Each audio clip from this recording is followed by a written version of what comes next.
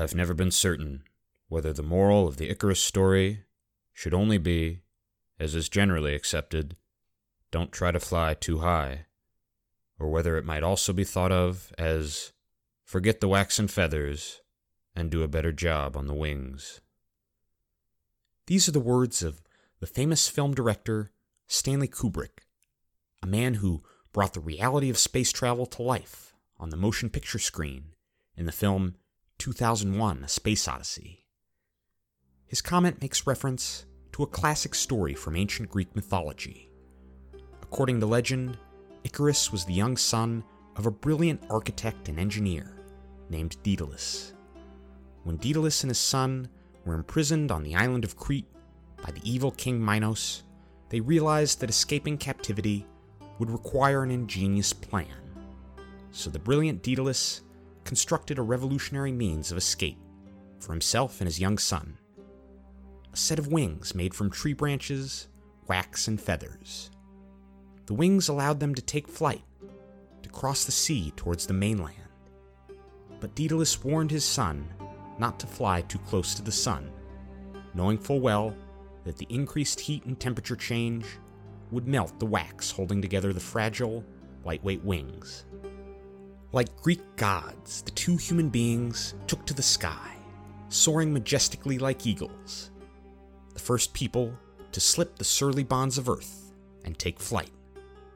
Yet Icarus was arrogant, and his ego soared just as high as his body did that day. He flew up towards the sun, dipped down to skim the waves of the sea, then soared up towards the sun again, with his artificial wings carrying him to ever greater altitudes. His horrified father, Daedalus, shouted at him, repeating his earlier warnings. But it was no use. As the wax of his wings melted in the sunlight, they began to disintegrate. Icarus plunged to his death, a victim of his own hubris. Welcome to Universe University.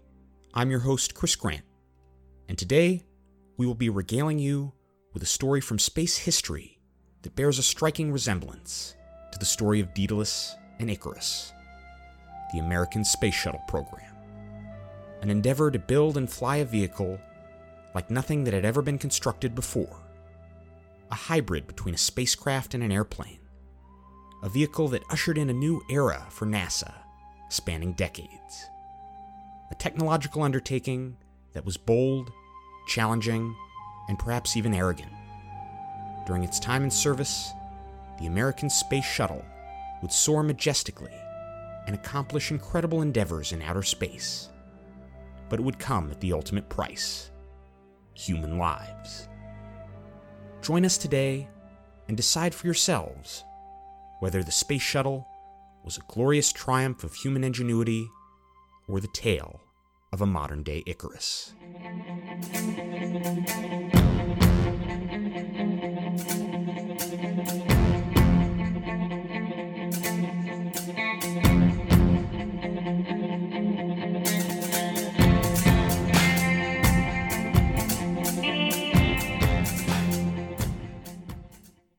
It was the culmination of the late President Kennedy's pledge to land a man on the moon by the end of the decade, spearheaded by NASA Administrator James Webb, a man who not only aspired to make President Kennedy's pledge a reality, but in so doing, to make the United States the preeminent world power in outer space. He succeeded in doing just that. During Webb's tenure, the United States built up an enormous space infrastructure, capable of taking us not only into Earth orbit, but to celestial bodies beyond. Today, NASA's soon-to-be-launched James Webb Telescope is named in his honor. Even so, in the late 1960s, as humanity stood poised to land on the surface of another world, there were politicians asking what was next for NASA. For Webb, it seemed that the task at hand was far too pressing to be entertaining dreams about the future.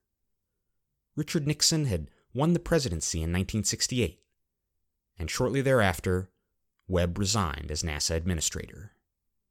The agency's path after Webb's tenure is recounted in detail in space historian John Logston's book, After Apollo. Replacing Webb as acting NASA administrator was Thomas Paine.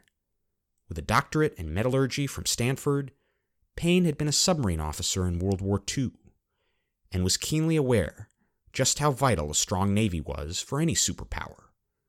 He thought that America's space infrastructure was something akin to Europe's naval power in the 1400s. Small ships with crude but functional navigational capabilities, capable of crossing vast distances to new frontiers. It was on this foundation that the British and Dutch empires were founded.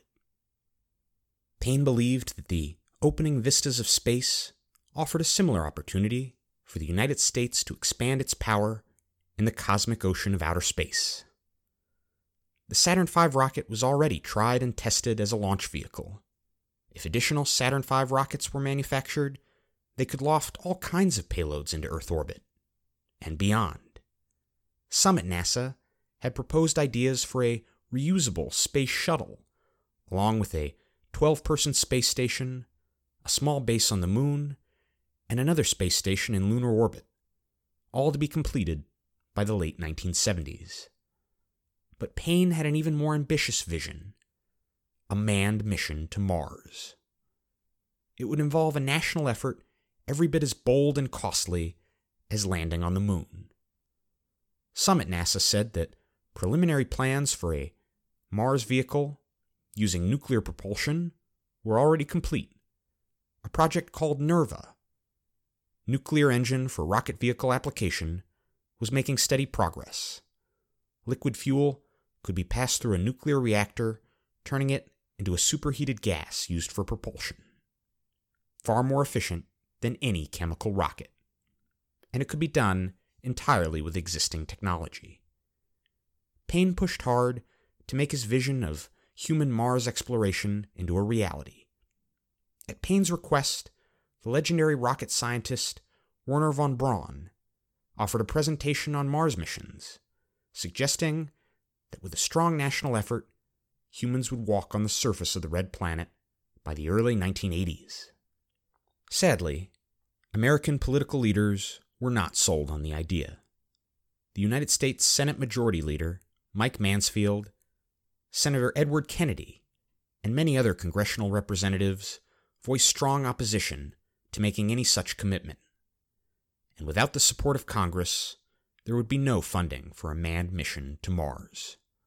The new President of the United States wasn't any more enthusiastic about Mars missions than the U.S. Congress.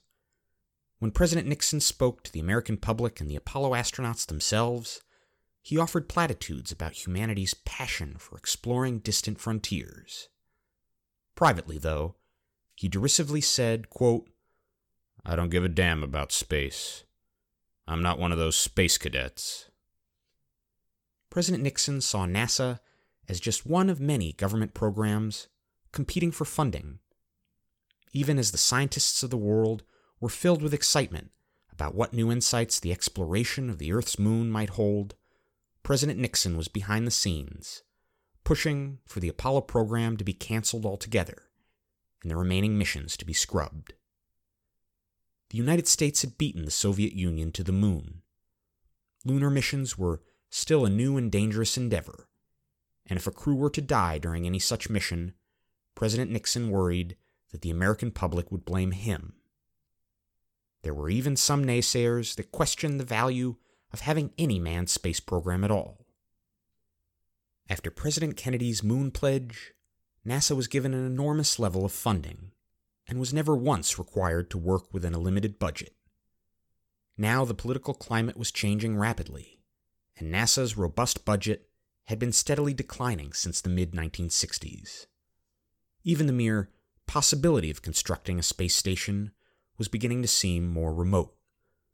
But if a space station were to be built in orbit around the Earth at some point in the future, it was reasoned that some reusable vehicle would be desirable, to loft different modules into outer space during the construction process, and ferry astronaut crews back and forth from the Earth. The Apollo spacecraft that carried astronauts to the moon were one-time use only, disposable ships constructed brand new for each individual mission. It was an expensive enterprise, to say the least. If a spacecraft could be reused, then the enormous costs associated with space travel could, theoretically, be drastically reduced. Such a vehicle might make space travel almost as routine as air travel. In 1970, NASA's deputy administrator said there would be only one objective to a space shuttle program: to provide low-cost, economical space transportation. It was by no means a new idea. Von Braun had discussed the notion of a space shuttle over a decade prior, and one reusable spacecraft-aircraft hybrid had even been flown previously. It was known as the X-15. With short, small wings at its side, the long, cylindrical, arrow-shaped craft resembled a rocket more than an airplane, and it used a rocket engine.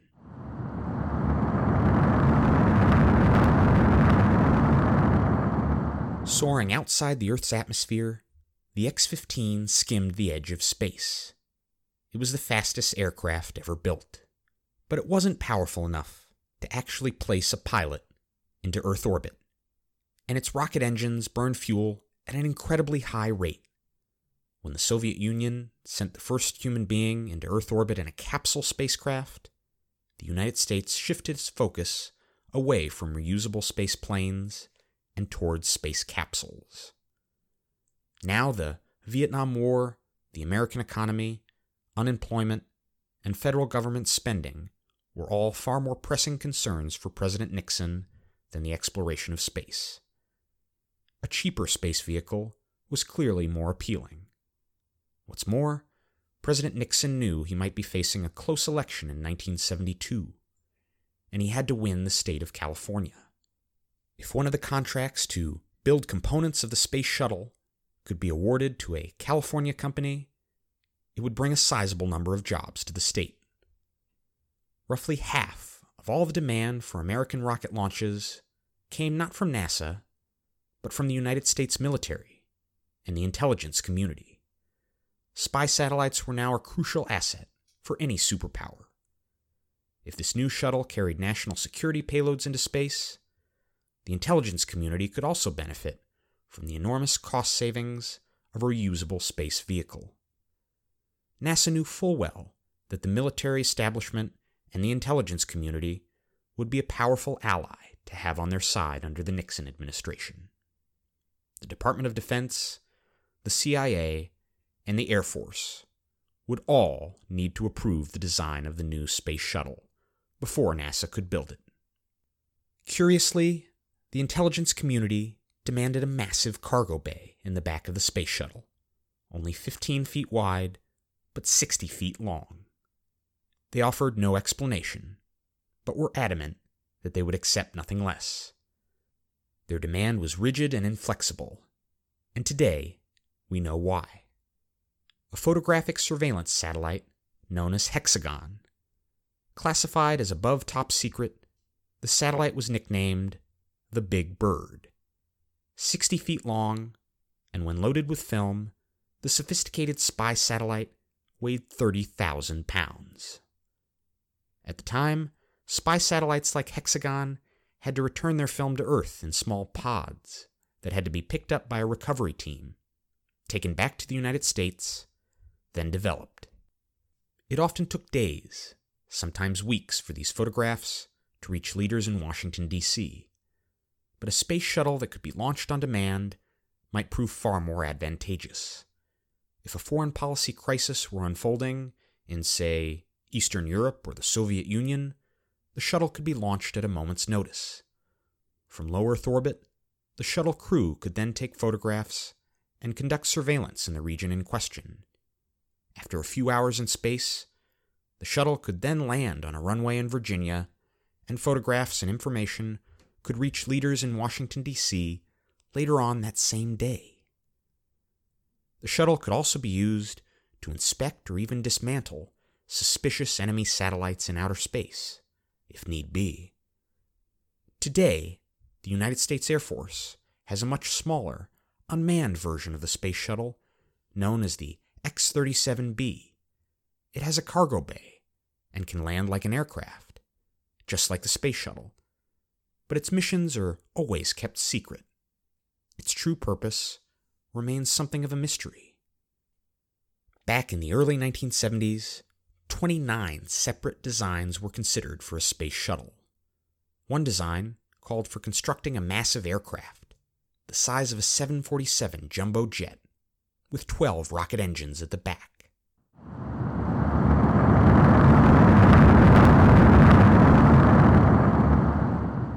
The massive aircraft would have the 200-foot-long space shuttle mounted on top and flown to high altitudes. Then, the shuttle would separate from the aircraft, fire its own engines, and boost itself into low Earth orbit. There were some, though, who were skeptical that building a truly reusable, reliable spacecraft was even possible. Secretary of the Air Force Robert Seamans said that it wasn't clear that the United States even had the technology to build a truly reusable spacecraft. Apollo-era flight director Chris Kraft said, quote, "I don't think we should try to build the ultimate vehicle the first time.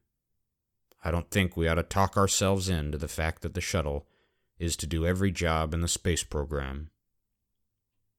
Early design proposals for a reusable shuttle called for an enormous, heavy vehicle, in part because it would need huge fuel tanks full of liquid hydrogen within its fuselage, as well as jet engines to enable it to fly in Earth's atmosphere. In the end, the idea of constructing a vehicle that was 100% reusable was abandoned. NASA was under increasing pressure from the Nixon administration's Office of Management and Budget to keep the costs of development as low as possible.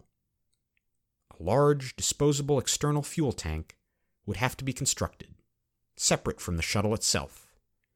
That component would not be reusable, but it would allow for a simpler, lighter-weight shuttle design, since the fuel tanks would no longer need to be inside the spacecraft. Solid rocket boosters would also help to loft the shuttle into outer space. Jet engines were done away with in the new design. The shuttle would fly like a giant glider after re-entering the Earth's atmosphere. The cockpit would have a digital flight control system. Today, such systems are commonplace on modern aircraft. In the 1970s, the system was state-of-the-art.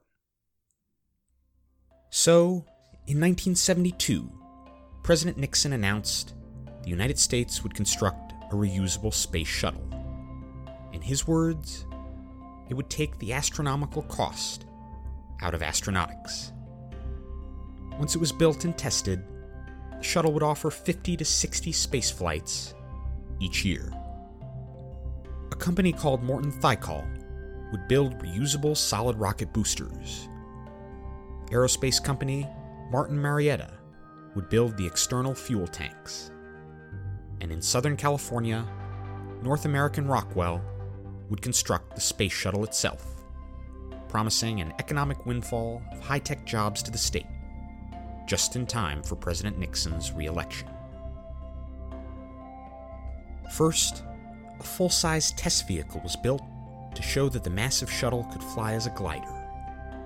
The test vehicle was named the Enterprise, after Captain Kirk's spacecraft in the television program Star Trek.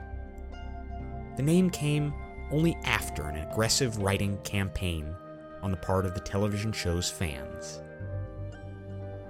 In 1977, the Enterprise glided off the back of a 747 jet aircraft at an altitude of 15,000 feet in the air. Test pilots inside swooped down effortlessly to land the Enterprise on a dry lake bed below. The first shuttle to fly in outer space would be named Columbia, after the first American sailing ship to circumnavigate around the world. But the astronaut candidates who would fly on Columbia would no longer be relegated to military test pilots. NASA's 1978 astronaut class was the largest in the organization's history, including not just pilots, but physicists, astronomers, and meteorologists, just to name a few. And they were as diverse personally as they were professionally, including women and African Americans. By 1981, Columbia was ready for its first flight in outer space.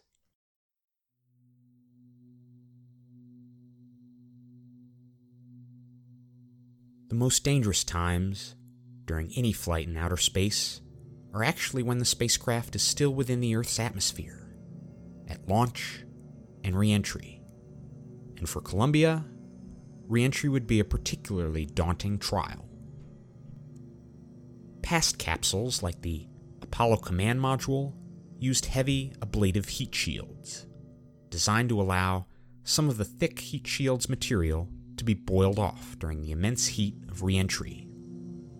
But like every other piece of Apollo hardware, the heat shields were one-time use only.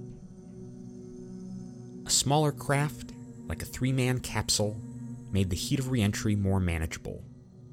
A larger craft posed greater challenges. A reusable shuttle could not rely on an ablative heat shield. During re-entry, temperatures around the shuttle would build up to well over 1,000 degrees Celsius, or about 3,000 degrees Fahrenheit. As the spacecraft slammed into the Earth's atmosphere at 25 times the speed of sound, the shuttle's aluminum body could not withstand such immense temperatures, so the vehicle was fitted with over 20,000 individual, lightweight, ceramic, silica tiles, made not just to insulate the vehicle, but to balance out the heat flow. There had been countless delays in developing the special tiles.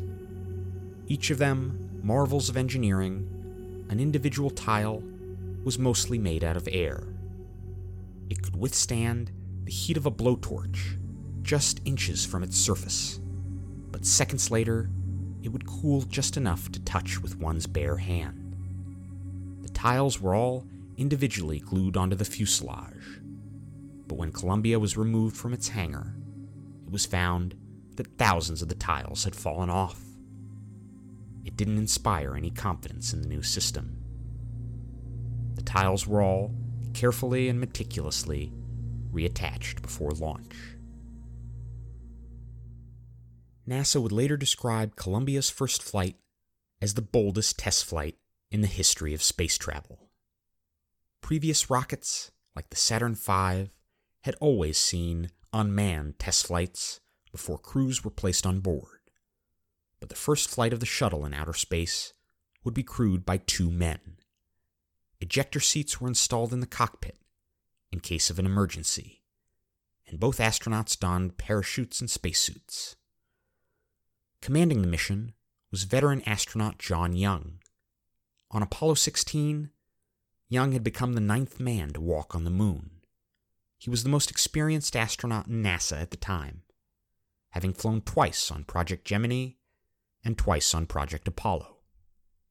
At his side was Robert Crippen, a naval aviator that had logged thousands of hours flying jet aircraft, but had yet to fly in outer space.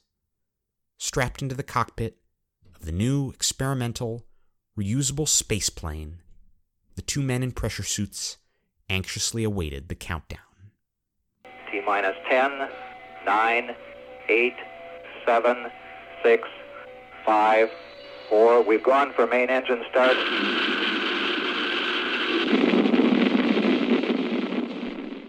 The launch was a success, and when the solid rocket boosters had done their job, they were jettisoned to fall back to Earth, where they were recovered in the Atlantic Ocean. Young and Crippen orbited the Earth 36 times, performing one critical test after another, meeting all 144 flight objectives, including the opening of Columbia's enormous payload bay doors. Yet as they looked out the shuttle windows at the blue, cloud-covered sphere of the Earth beneath them, the men caught sight of something rather concerning in the foreground of their vision. At the rear of the shuttle, there were several thermal tiles missing. In the words of John Young, it looked as though someone had taken big bites out of them. The U.S. Air Force used one of their own spy satellites to take photographs of the undercarriage of the space shuttle to assess the damage. From the beginning, it was always accepted that the space shuttle could afford to lose a few of its tiles and still re-enter the Earth's atmosphere safely. So after 2 days in low Earth orbit, the two men attempted to do just that. Columbia withstood the searing heat of re-entry, gliding through the air on its delta-shaped wings towards Edwards Air Force Base in California. The two astronauts experienced just 3 Gs at re-entry, rather than the 7 Gs experienced by some of America's original Project Mercury astronauts. Still over 40,000 feet in the air, the shuttle's tactical air navigation system helped to direct Young and Crippen towards the runway below. With thousands of spectators watching in the California desert, still traveling at 200 miles per hour, the two astronauts touched down.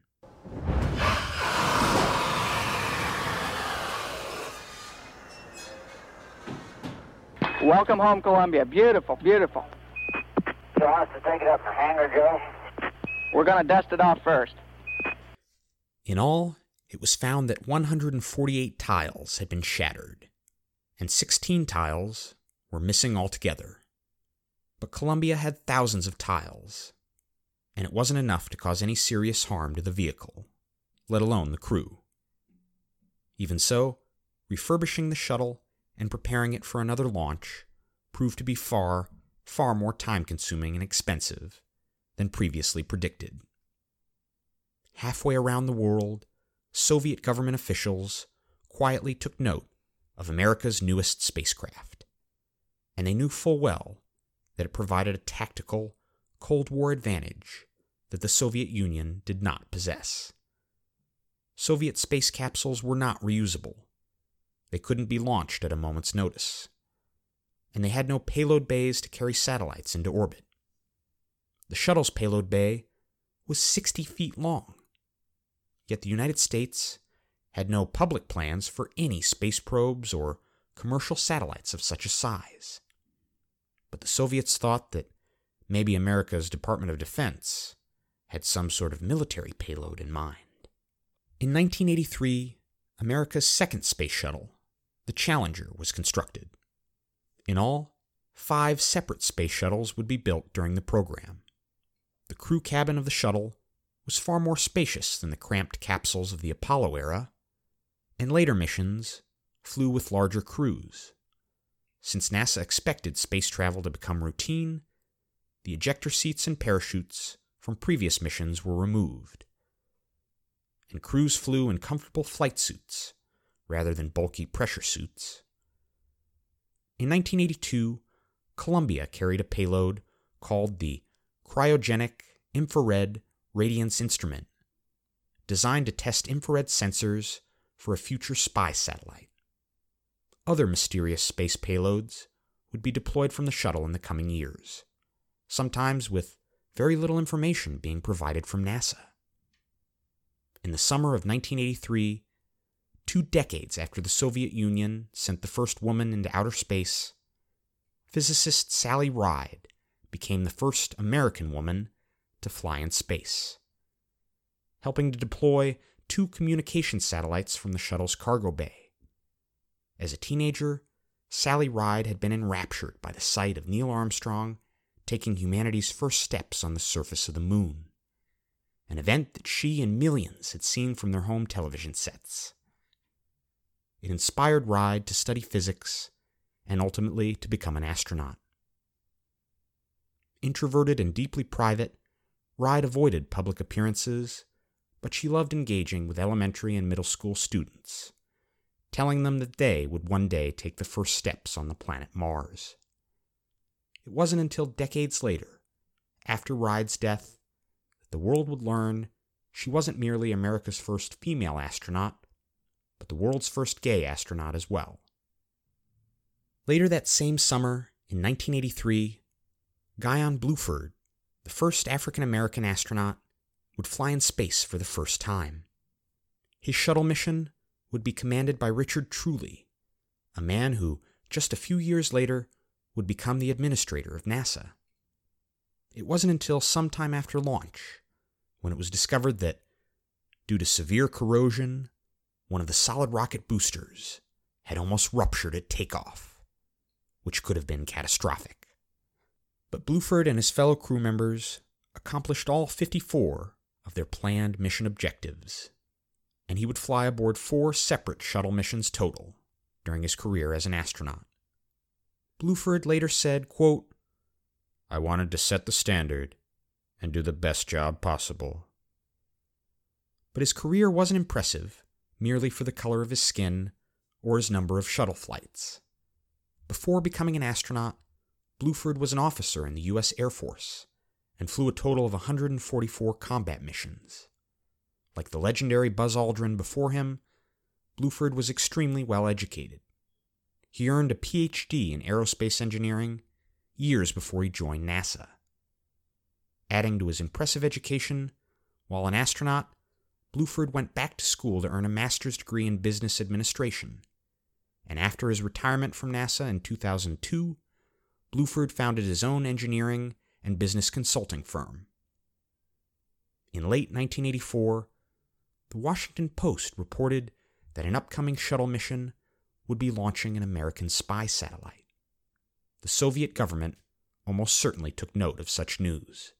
In fact, U.S. Defense Secretary Caspar Weinberger was furious the news had been made public at all and accused the Washington Post of journalistic irresponsibility, even though the satellite in question was mentioned in only very general and vague terms. In 1985, the shuttle Challenger flew with a record 8-person crew. It was the largest single crew to ever fly in outer space in human history. But for all the historic firsts of the space shuttle program, it seemed apparent that the vehicle could not deliver on what it had promised. Cheap, reliable, routine, frequent launches into outer space. It was originally claimed that the shuttle would fly 50 to 60 flights per year, or, to put it another way, the shuttle would offer a flight into outer space nearly once a week. But even years after the maiden voyage of Columbia, with multiple space shuttles in the fleet, there were an average of just 4 or 5 flights a year, with extensive time and money spent in between rebuilding and refurbishing the craft. The thermal protection tiles in particular often needed to be replaced in large numbers.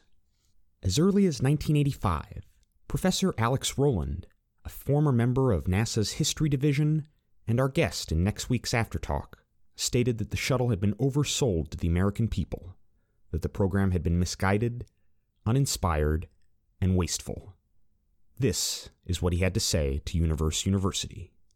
They engaged a sales pitch which was as old as the Department of Defense, called buying in, and defense contractors have been doing this for decades. That is, you promise a deliverable product at a certain time and at a certain cost and with certain specifications of its capabilities. And then you start developing it, and lo and behold, you find it's actually going to take longer and cost more and probably achieve less than you first said. But by then, the Congress and the administration have bought into it. In other words, they have so many sunk costs in this big project that they dare not let it fail. And so you'll get the funding to make up the difference. And it seems pretty clear to me that whether or not NASA consciously sat down and said, we should engage in buying in, that's what they were doing. And it was a pretty familiar Washington scam in the age of the military-industrial complex. It was being done all the time. And furthermore, there's a certain reasonableness about this, because the big weapons programs that the Department of Defense was doing were like the big space programs that NASA was doing. Nobody really knew exactly how to do these things. They required more research and development. And so it was almost impossible to predict with any accuracy how much they were really going to cost. But having allowed them that, it's nonetheless true that they were always lowballing the cost, and they knew that they were lowballing it. To reinvigorate public support for the space shuttle program, President Ronald Reagan announced the Teacher in Space project. Thousands of educators applied to be the first teacher, and indeed the first American civilian, to fly in outer space. In the end, Krista McAuliffe, a 37-year-old high school teacher from New Hampshire, was selected. Students around the nation would watch the launch on TV, and McAuliffe would even offer a televised lesson to students nationwide while in orbit around the Earth. But all was not well behind the scenes of the space shuttle program. According to one shuttle astronaut named Norm Thagard, the shuttle's solid rocket boosters, built by a corporation called Morton Thiokol, were inherently more dangerous than the liquid-fueled rockets that NASA had launched previously. For one thing, once they were ignited, they could not be shut down. Bluford's 1983 flight had seen a very, very close call that almost ended in disaster. Again and again, the boosters were subjected to tremendous heat and pressure before being refurbished and reused. One major point of contention was a component called the O-ring, a circular rubber seal designed to contain the immense pressures inside of the solid rocket boosters at launch. The O-rings were especially sensitive to low temperatures, losing their elasticity and becoming brittle below 50 degrees Fahrenheit. Luckily, thus far, all of the launches from Central Florida's Kennedy Space Center had taken place during warm weather. These O-rings would determine the course of the life and careers of two engineers in Utah, Roger Beaujolais and Bob Ebling. In the summer of 1985, Beaujolais wrote a memo where he said the following, quote, "This letter is written to ensure that management is fully aware of the seriousness of the current O-ring erosion problem in the joints. From an engineering standpoint, it would result in a catastrophe of the highest order, the loss of human life." Concern was beginning to build among Morton Thiokol employees that the company's management weren't taking the O-ring problem seriously enough. A few months later, in October of 1985, Bob Ebling, determined to shake managers out of their apathy, wrote another memo. The first sentence of the memo read, "Help," in all capital letters, with an exclamation point at the end. Ebling thought that it just might be dramatic enough to get managers at the highest levels to at least read the first sentence of the memo. But that memo also seemed to fall on deaf ears. The climate at NASA was also different than it had been in years past. Over the years, NASA's safety and quality control staff had been cut by 71%. Government agencies were now increasingly seen as sources of waste, fraud, and abuse. In President Reagan's inaugural address, he famously made a brazen declaration about his own country's government. In this present crisis, government is not the solution to our problem. Government is the problem. In January of 1986, a space shuttle stood on the launch pad, ready for flight. But a weather prediction of rain and high winds caused the launch to be scrubbed. The following day, a tiny screw was stuck within the shuttle's crew hatch. Difficulty removing the screw caused yet another launch opportunity to be scrubbed. In all, there were a total of 6 launch attempts that all had to be canceled. Politicians and NASA administrators were quickly growing impatient. Worse still was the fact that on day 4 of the mission, teacher Krista McAuliffe had a lesson that she was going to offer to school children via television broadcast in Earth orbit. If they launched the shuttle on Tuesday, the broadcast could take place on Friday.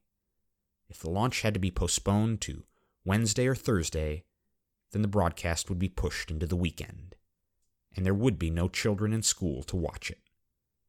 For the Teacher in Space program to serve its public relations purposes, they needed to launch on Tuesday.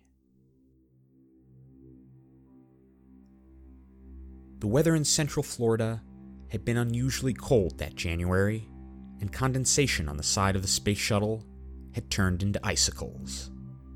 The temperature the following morning was forecast to be just above 30 degrees Fahrenheit, perhaps even colder.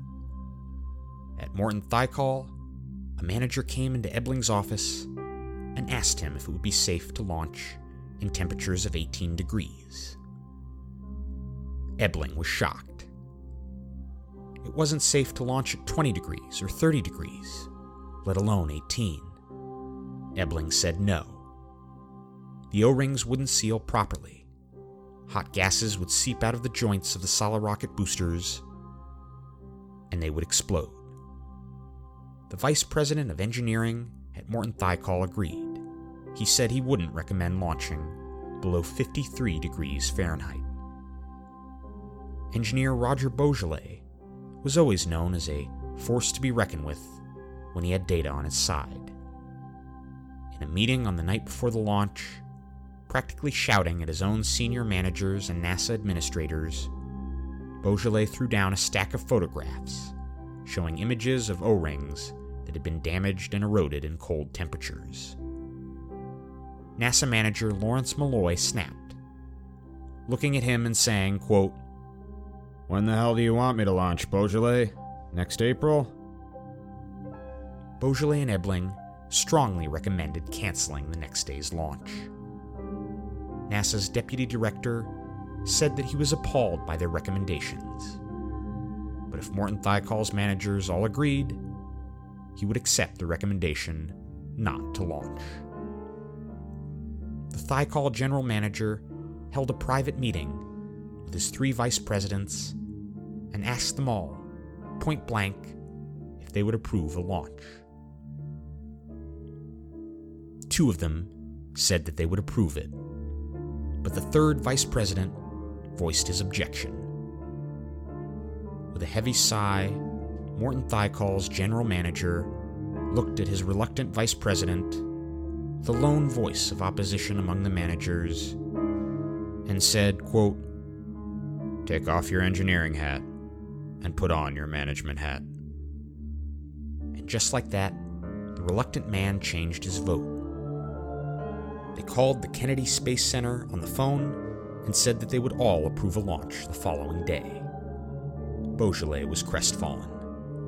When he returned home later that night, he didn't say a word to his wife. "What's wrong, Roger?" she asked.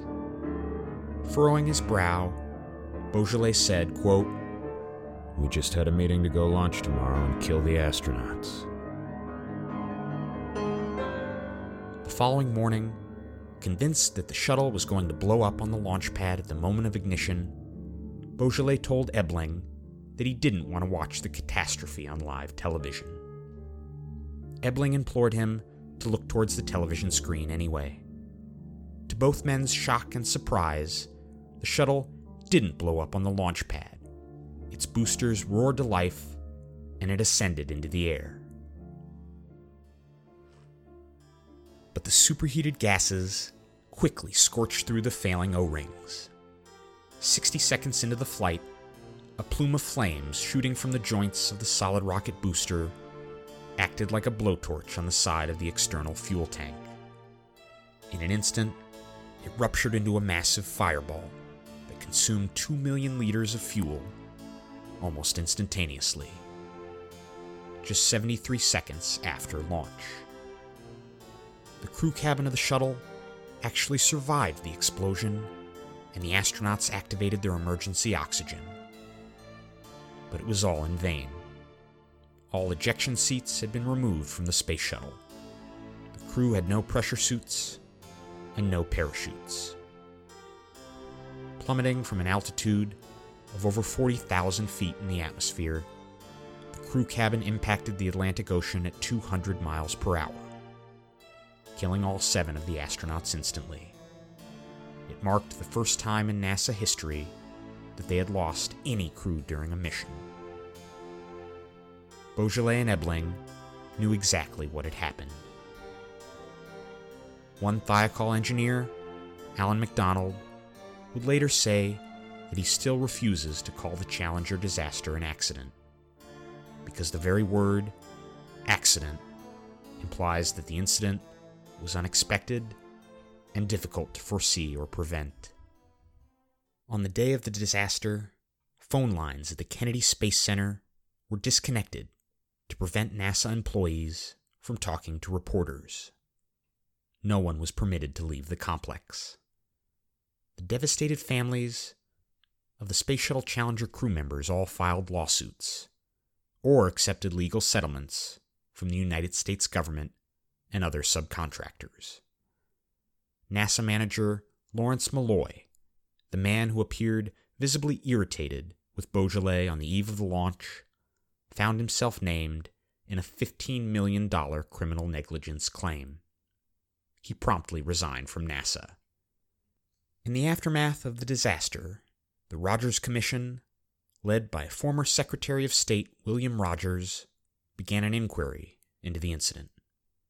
In the late 1960s, safety issues at NASA were promptly reported. By the time the shuttle program came about, there was far less written documentation of safety problems and fewer requirements to report such problems to management. Space travel was supposed to be routine by this time. NASA administrators were pushing hard to demonstrate that it was, to launch flights more frequently, and to do so on time. Astronaut Mike Mullane later said that the organizational culture of NASA was now tantamount to a normalization of deviance. Shuttle flights would be grounded for over 2 years. In the decades that followed, most payloads for the United States military and intelligence community were removed from planned shuttle flights, launched instead on expendable rockets. The shuttle just wasn't considered reliable enough. By some estimates, it cost billions of dollars to reconfigure these satellites to launch on expendable rockets, but the shuttle simply couldn't deliver on the launches it had promised. Famous physicist Richard Feynman said that NASA had been so highly respected in the United States, the Challenger disaster was something akin to the climax of the film The Wizard of Oz. In the film, what at first glance appears to be a great and powerful wizard is revealed to be little more than a mortal man cowering behind a curtain. Beaujolais was so depressed in the aftermath of the disaster, he fell physically ill. But he testified before the Rogers Commission, telling Congress exactly what happened. When he spoke about managers at Thiokol and NASA administrators, he drew the ire and disdain of both factions. He was an outcast, personally and professionally. But as soon as he finished offering his congressional testimony, he encountered a familiar face. Sally Ride, the first American woman in space. She made eye contact with him. Saying nothing, she simply walked up to him and gave him a warm hug. Beaujolais would later tell reporters that she was the only person at NASA to offer him any support at all. He would spend his life traveling around the world, speaking about corporate ethics. In one later interview, he said, quote, "I fought like hell to stop that launch. I'm so torn up inside, I can hardly talk about it, even now." When Beaujolais died decades later, his wife said that he was a man who always stood by his work and that he always sought to live by honor and ethics. Then, in 1988, the Soviet Union shocked the Western world with the launch of their own space shuttle. Almost exactly the same size and design as the American space shuttle, it was named Buran, from the Russian word for snowstorm, and it had a massive payload bay. For years now, the engineering schematics of the shuttle had been available to the general public. not to mention that there had been countless highly publicized shuttle launches broadcast on American television. Instead of solid rocket boosters, though, the Buran relied on a massive, liquid-fueled rocket attached to its side called Energia. Unlike America's solid rocket boosters, Energia's rocket could be shut off altogether in an emergency. Such a massive booster rocket allowed the Buran to carry even heavier payloads into outer space than the American space shuttle. It also had jet engines mounted on its side, so it could operate like an aircraft and fly anywhere in the world once in the Earth's atmosphere. If Buran had to re-enter the Earth's atmosphere in a part of the world that was unfriendly to the Soviet Union, it could simply choose to fly back home instead. The Buran could even be flown and landed remotely, with no crew. It might be the ideal rescue vehicle for stranded astronauts on a Soviet space station.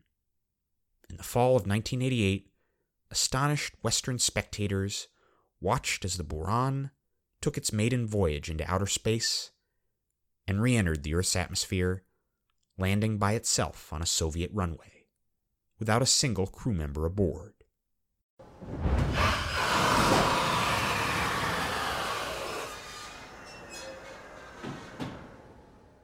But much like the American space shuttle, the Soviet shuttle was extremely expensive to operate, and the Soviet Union already had their Soyuz capsule to transport astronauts into outer space. When the Soviet Union's government collapsed in 1991, the Buran project was abandoned, and the Buran itself was left to rust and rot. Eventually, the American shuttle did fly in outer space once again, though. It was the only operational spacecraft that America had to launch astronauts, and there was little funding or support to develop a new vehicle from scratch. The shuttle flew astronauts from multiple different countries and launched countless additional satellites. In 1989, the Space Shuttle Atlantis launched the robotic Galileo probe, which became the first space probe in history to orbit the planet Jupiter. In the 1990s, NASA was faced with an intriguing proposition from one of its former astronauts, John Glenn. In 1962, Project Mercury astronaut John Glenn became the first American in history to orbit the Earth. He then retired from NASA, and in 1974, he was elected to the United States Senate. He went on to win 4 consecutive terms, a record for his state. Even though he was in his late 70s, he had been campaigning for years for NASA to send him back into outer space aboard the shuttle, to act as a sort of human guinea pig to test the effects of aging in outer space. After all, the effects of being weightless for long periods of time seemed to mimic the effects of aging on the human body. Finally, NASA agreed. In 1998, Senator John Glenn became the oldest human being in history to visit outer space at 77 years old, nearly 4 decades after his first trip into Earth orbit. Glenn's brainwaves, respiration, and sleep were measured, just to name a few. In all, 21 different physical parameters were monitored, and 8 days later, he and the rest of the crew returned to Earth, safe and sound. Then, at long last, with a new millennium about to dawn, the space shuttle became a crucial component of a collaborative effort involving multiple nations, the plan to build an international space station. NASA administrators had originally advocated for the shuttle, in part so that it could build space stations. Yet for nearly 2 decades, the shuttle built no space stations, and often had no real destination to fly to in outer space. Now a massive structure in outer space was beginning to take shape. The Space Shuttle Endeavour lofted the first American module into orbit. But the shuttle was now aging rapidly. State-of-the-art in 1981, the reusable vehicle was now showing signs of wear and tear. In 2002, the New York Times reported that NASA had gone internet shopping on eBay purchasing an enormous amount of old medical equipment to pry out valuable 8086 chips, the same chips that had powered IBM's first personal computer in 1981. Considered obsolete in every other industry, these chips were desperately needed to operate the space shuttle, and they were becoming increasingly harder to find. Then in early 2003, during another supposedly routine launch of the oldest space shuttle in the fleet, Columbia, a small chunk of insulation from the external fuel tank broke off and struck the shuttle's wing at liftoff, impacting at hundreds of miles per hour. The shuttle made it into Earth orbit without any other mishaps, but ground controllers in Houston watched the footage of this chunk of insulation, about the size of a suitcase, strike the wing at liftoff. It wasn't the first time that this had taken place. In 2002, debris was seen breaking off the shuttle Atlantis. It was certainly possible that falling debris could have damaged the shuttle's thermal tiles, but from Columbia's first flight in 1981, it was believed that the shuttle could lose plenty of tiles and still re-enter the Earth's atmosphere safely. Damaged tiles had never caused anything catastrophic to occur during re-entry on past missions, so why would it be a problem now? Tragically, the American Space Shuttle program was in for another rude awakening. On the day that the spacecraft had planned to re-enter the Earth's atmosphere, President George W. Bush made this speech to the American public. My fellow Americans, this day has brought terrible news and great sadness to our country. At 9 o'clock this morning, Mission Control in Houston lost contact with our space shuttle Columbia. A short time later, debris was seen falling from the skies above Texas. The Columbia is lost. There are no survivors. On board was a crew of 7. Colonel Rick Husband, Lieutenant Colonel Michael Anderson, Commander Laurel Clark, Captain David Brown, Commander William McCool, Dr. Kulpna Shavla, and Ilan Ramon, a colonel in the Israeli Air Force. These men and women assumed great risk in the service to all humanity.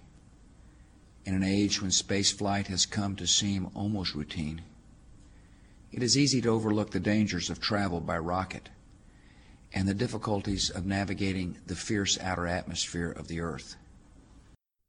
Indeed, any spacecraft re-entering the Earth's outer atmosphere encounters intense heat and pressure. Yet despite some close calls during the early days of spaceflight, American astronauts on Project Mercury, Project Gemini, and Project Apollo always returned safely to Earth after every single flight in outer space. Their ablative heat shields always worked. On that day in 2003, the damaged tiles on the orbiter's wing resulted in the disintegration of the shuttle. Pieces of the shuttle rained down over the Earth like meteorites in a fiery and tragic display. 2 of the 5 shuttles that had been built had now met catastrophic ends, claiming the lives of their entire crews. The shuttle program manager at NASA had been responsible for ensuring crew safety, but also for ensuring timely launches and keeping costs low. It was something of a conflict of interest, and it was always a dangerous and volatile balancing act to accomplish both successfully. It wasn't necessarily that the shuttle always re-entered the Earth's atmosphere safely. It was merely that NASA had been lucky, and on that day in 2003, their luck finally ran out. The shuttle would be grounded for another 2 years, and yet another congressional inquiry would ensue. The Columbia Accident Investigation Board concluded that the shuttle was an aging spacecraft. Professor Alex Rowland had strongly and prophetically criticized the shuttle nearly 2 decades prior, and was called to testify. The investigation board said that the shuttle was a complex and risky system. They concluded that the odds of losing another crew were increasing with each passing flight. But the United States had already committed its shuttles to the space station project. For all its dangerous flaws, the shuttle could haul enormous quantities of cargo into outer space and would be needed to transport new space station modules. Shortly after the Columbia disaster, President Bush announced that once the International Space Station was complete, the American Space Shuttle would be retired. In 2011, the shuttle flew its final mission.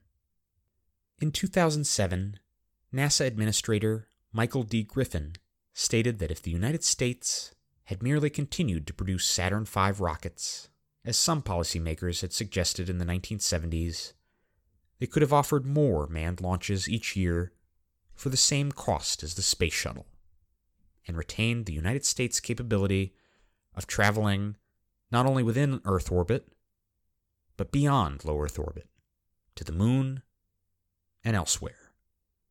If we had simply continued to rely on a previously proven launch vehicle, we might have returned to the moon or even landed on Mars a long time ago. In 1970, NASA's own deputy administrator said that there was one objective for the space shuttle program: to provide low-cost, economical space transportation. By every quantifiable, objective metric, the shuttle failed at what NASA's deputy administrator said was its only objective. In 1972, when the shuttle program was announced, it was claimed that the new craft would be able to launch payloads into space at a cost of just $118 per pound. In reality, the actual cost of launching payloads on the shuttle was a whopping $27,000 per pound. On average, a single American shuttle launch cost a total of $1.5 billion. Let us compare that cost with the cost of the Russian Soyuz spacecraft, which still carries astronauts to the International Space Station to this very day. It is considered one of the safest space vehicles in history, and has been flying in space for over 50 years, far longer than the length of the shuttle program. While the Russian space program is not nearly as open about the costs of their own launches as the United States is, by all estimates, the Soyuz cost $80 to $100 million to launch. But even if it cost $200 or $300 million to launch, the Soyuz would still be a far cry from the shuttle's $1.5 billion launch cost. The shuttle did not make space travel cheaper. It made it more expensive. It was an enormous financial burden on NASA, relegating human spaceflight to low Earth orbit for decades. Just imagine if the money spent on every single shuttle launch in history had been spent on sending human beings to Mars instead. And that's just an analysis of the financial costs of the shuttle program, putting aside the fact that the shuttle claimed the lives of 14 astronauts, making it not only the most expensive vehicle in space history, but also the deadliest. Some might say that hindsight is 20/20, and that such an analysis of the space shuttle seems obvious only now that the shuttle program has ended. But remember, historian and professor Alex Rowland made these same criticisms in 1985, when the shuttle had been flying for just 4 years. In 1986, at the inquiry into the Challenger disaster, physicist Richard Feynman declared that NASA's original estimates of one flight failure per 100,000 flights were clearly ridiculous. So he anonymously polled NASA's own engineers himself, asking them what they thought the odds of an in-flight failure would be. On average, their estimates were closer to one failure for every 100 flights. Not one failure for every 100,000 flights. But in hindsight, the real failure rate of the shuttle was much worse. One failure for every 68 flights. American astronaut Norm Thagard flew aboard the space shuttle, but he is also famous for being the first American in history to ride aboard the Soyuz spacecraft. In regards to the shuttle program, Thagard said this, quote, "I thought having a reusable vehicle would be the way to go. I realize now that that's probably a mistake. The shuttle was tremendously complicated." In the 1960s, capsules were the preferred mode of transportation to outer space. Project Mercury sent the first American astronauts into orbit. The space flights of Project Gemini made strides in space technology because they built upon the foundational knowledge gained from Project Mercury before them. Then, taking the lessons of Project Gemini, Project Apollo built upon them even further, ultimately carrying the first astronauts to the moon. President Kennedy's moon pledge might have been bold, but it was accomplished step by step. It opened a door to the universe, for missions to the moon and beyond. Then, in 1972, President Nixon took that body of knowledge and flung it aside, opting to build a profoundly different space vehicle, a reusable shuttle. Most of the lessons learned in the previous decade of space exploration were simply not applicable to the shuttle project. But after all, if NASA could land men on the moon, surely it was thought they could meet another extremely ambitious objective. If the shuttle had been an experimental project intended to last only a few years and meet the modest objective of building and testing a reusable manned spacecraft, then it would have been a resounding, monumental success. In 1981, the American space shuttle was a marvel of ingenuity. But ultimately, NASA's extraordinarily optimistic predictions that the shuttle would make space travel routine were false. At worst, these predictions were a failed multi-billion-dollar policy experiment born of hubris that claimed American lives and kept astronauts trapped in low Earth orbit for decades, risking still more lives in an unreliable, aging vehicle, not to travel to another world or set foot on a distant frontier, but to ferry satellites into outer space. The lessons of the Space Shuttle program bear a striking resemblance to those in the legend of Icarus. But there were also a few men just as brilliant as Daedalus, prophets that warned policymakers and engineers not to fly too close to the sun. Air Force Secretary Robert Seamans, NASA's flight director Chris Kraft, and historian Alex Rowland. Today, the United States' hopes for space exploration to the moon and beyond rest on NASA's Orion spacecraft, a small capsule with an ablative heat shield not entirely unlike the Apollo-era command module. We have truly gone back to the future. Imagine what might have happened if the United States simply continued to produce the Saturn V rocket and command module spacecraft, just as the Soviets continued to produce the Soyuz. Or, alternatively, imagine what might have happened if NASA saw the shuttle merely as a stepping stone, like Project Mercury or Project Gemini, rather than an end unto itself. Even as SpaceX reuses its own boosters, like with the shuttle, they invest huge amounts of money to refurbish them for each flight. Some aerospace and astrospace engineers claim that reusability might not be the key to affordable space travel. If reusable spacecraft are just as expensive as disposable ones, or more expensive, then what's the point of building them at all? But despite all of these harsh realities and hard-learned lessons, the legacy of the American Space Shuttle is not entirely negative. The shuttle program did make one unequivocal, invaluable contribution to space exploration and astronomy. In 1990, the most massive and most versatile telescope in history was deployed in Earth orbit from the Space Shuttle's cargo bay. the Hubble Space Telescope. Its first images were grainy and mediocre due to an aberration in its mirror. But a different shuttle mission, just a few years later, allowed astronauts to personally repair it during a spacewalk. The subsequent, resulting images of stars and nebulae were impressive. But perhaps the most striking image came in the winter of 1995. In a peculiar experiment, the Hubble telescope's unparalleled magnifying power was turned to a dark, starless patch of sky near the constellation Ursa Major. For 10 consecutive days, running through Christmas of that year, hundreds of lengthy exposures were taken for a total of 100 hours, far longer than any past exposures, in an attempt to pick up even the faintest bit of light that might be hiding in the image. The result was shocking.